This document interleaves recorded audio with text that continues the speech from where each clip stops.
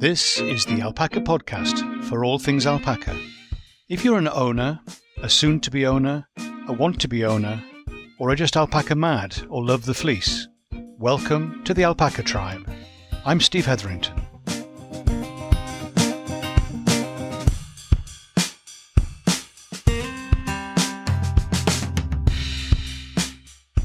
Hi, Steve here. How are you doing? Hope things are going well with all those expecting and delivering cria at the moment. It's an exciting time of year, but also it makes it busy and slightly anxious time of year. Amazing, we've reached the end of July already. Halfway through the year, and what a year it's been so far. In the last episode, we talked about happy and healthy alpacas and how to spot happiness, in an alpaca particularly. In this episode, I want to look at the other part of the alpaca tribe aim, confident and fulfilled owners.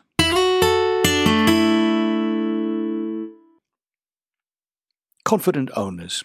It sounds good. How do we get there? Can we get there from here? I think so. And hopefully we can identify together what it means and how to promote it. If you have any thoughts, I'd love to hear from you. Send a voice message. I can then share with all the rest of the podcast listeners using the link on alpacatribe.com. What do we mean by confident? It has some echoes of boldness, but not brashness, and certainly not tipping over into foolhardiness. Confidence will allow you to get started, to move from inertia to activating your plan of action. I don't know if you've ever thought about where it comes from.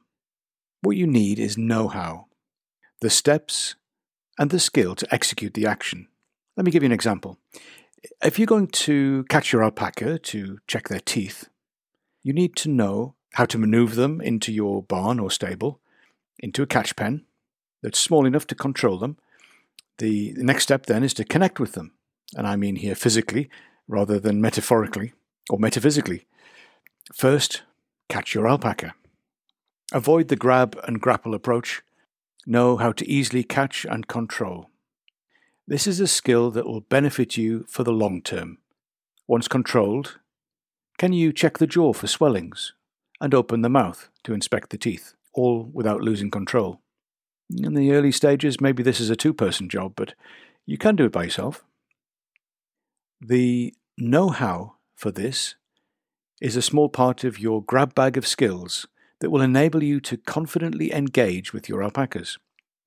The first step in gaining confidence is to know how. The second and related aspect is to know what. Here, confidence would be expressed in knowing what you need to do. In my example, check the teeth, is this every day, every week, every month, or once a year, or maybe only as necessary? If you can answer that question, it will give you confidence that you know what to do. Confidence you're doing the right thing to care well for your alpacas. What's the answer, by the way? Well, ask 3 owners and you'll probably get 5 answers. My answer, for what it's worth, probably, about 4 times a year, or as necessary. If I'm handling them for other reasons, I would automatically check the jaw for swellings. It's easy, simple to do. Just run your hand down the jaw, just check if there's anything unusual. This could be signs of a potential tooth or jaw infection, which is often caused by sharp bits in the food, causing a gum injury that can then progress to an infection, which if it takes hold, could produce an abscess under the tooth and then down into the jawbone itself. Opening the mouth specifically to check the teeth, maybe 3 times a year, my interpretation of now and again. The third factor is know why. In our worked example, I've just explained the why, checking for infection, but also could be misaligned teeth, under or overbite, issues that can affect the animal's ability to eat well and therefore thrive. Know how, know what, know why. They all build together to give you confidence. I think alpaca owners are in the category of lifelong learners, always learning, initially by rote and doing it because someone told you to. We've always done that and done it this way. Remember, it's okay to question. This will help your understanding and therefore your confidence. My only word of caution would be that challenging something before you have enough knowledge or experience is sliding into foolishness. I don't think this is a problem for most of us. For most of us, it's the opposite. Not thinking or questioning. Not seeking a better way. Not having the confidence to do or ask or improve. Let me tell you 5 confidence builders that can help you. Number 1, courses. There are a wide range of courses, many organised by breed societies such as the British Alpaca Society here in the UK, where I am based. Often, experienced breeders will offer training and courses as part of their package for people who buy animals from them, or indeed more widely to anyone who is interested. This could be handling, birthing, breeding, or alpaca assessment, fibre harvesting, that's just a posh way of saying shearing. It could be fibre sorting and processing, skirting for example, and production of items made from alpaca, fleece and fibre, spinning, dyeing, felting, weaving. Possibilities are endless. You may remember that Victoria Barrett is offering a new course this year. She was on an earlier episode. She's offering a course for people who want to train and use alpacas in animal-assisted interventions, sometimes called therapy. There are a lot out there happening all the time. Look on the Breed Society websites, alpaca magazines and websites via Google. Second one, books. Books are another great source of information and reference. It's a more limited market, so sometimes they may be more expensive than you're used to, but they are out there. I'll include some references in the show notes. Number 3, the internet. The wonderful, scary place we call the World Wide Web. Or am I showing my age by calling it that? Anyway, here I'm thinking about breeder websites with information on them, breed society websites, though you may have to be a member to gain access to the really good stuff. There are some good social media groups worth checking out. You'll have to apply discernment and judgment about what you get access to, but at the very least it should help you ask the right questions. Always the precursor of getting the right answers. Number 4, groups.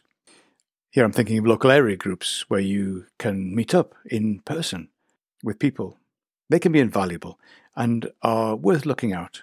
Sometimes they'll run events with visiting or internal speakers, organising shows, and generally be an extremely valuable source of reference, encouragement and help. Number 5, community. Over time you will find various links with other alpaca people. It could start with the breeder you buy your first alpacas from, but as you make connections with other owners or interested parties, you find yourself part of the alpaca community at large. I have never met an alpaca owner that wasn't willing to talk alpacas. Find them, collect them, and cultivate friendships with them. It will help your confidence no end. So the other aspect then was fulfilled owners. This could mean many and varied things. In my experience, I think it relates to movement from somewhere to somewhere, from not having alpacas to having alpacas, from not knowing how to care for them to getting seasons under your belt. Repetition brings both confidence and fulfillment. Think back to what attracted you to alpacas in the first place. What was it you could see, could imagine? What did you want to achieve? What was your idea of alpaca heaven? Don't give up on those things. Find them again and write them down. Think about what you need to do to go from here to there. Let me ask you what it looks like. Remember, it was written in pencil, and you can change your mind along the way. Maybe you discover the amazing thing called spinning and get captivated. I never knew. This is what I want to learn about. This is what I want to become proficient in, to become fulfilled by.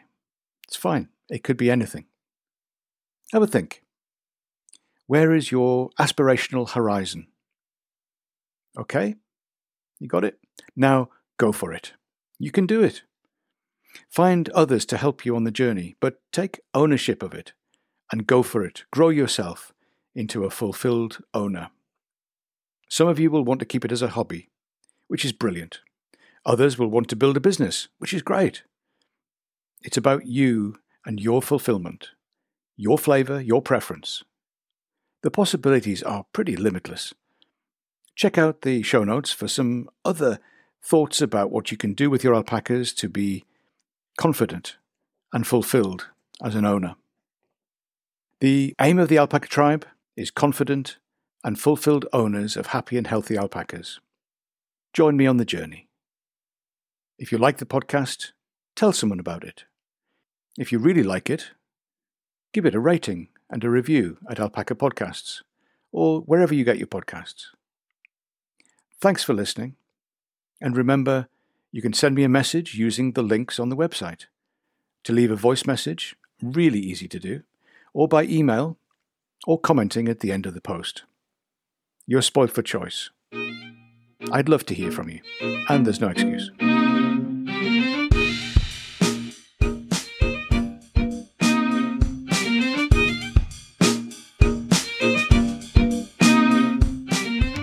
This is the Alpaca Tribe, and I'm Steve Hetherington. Have a great day.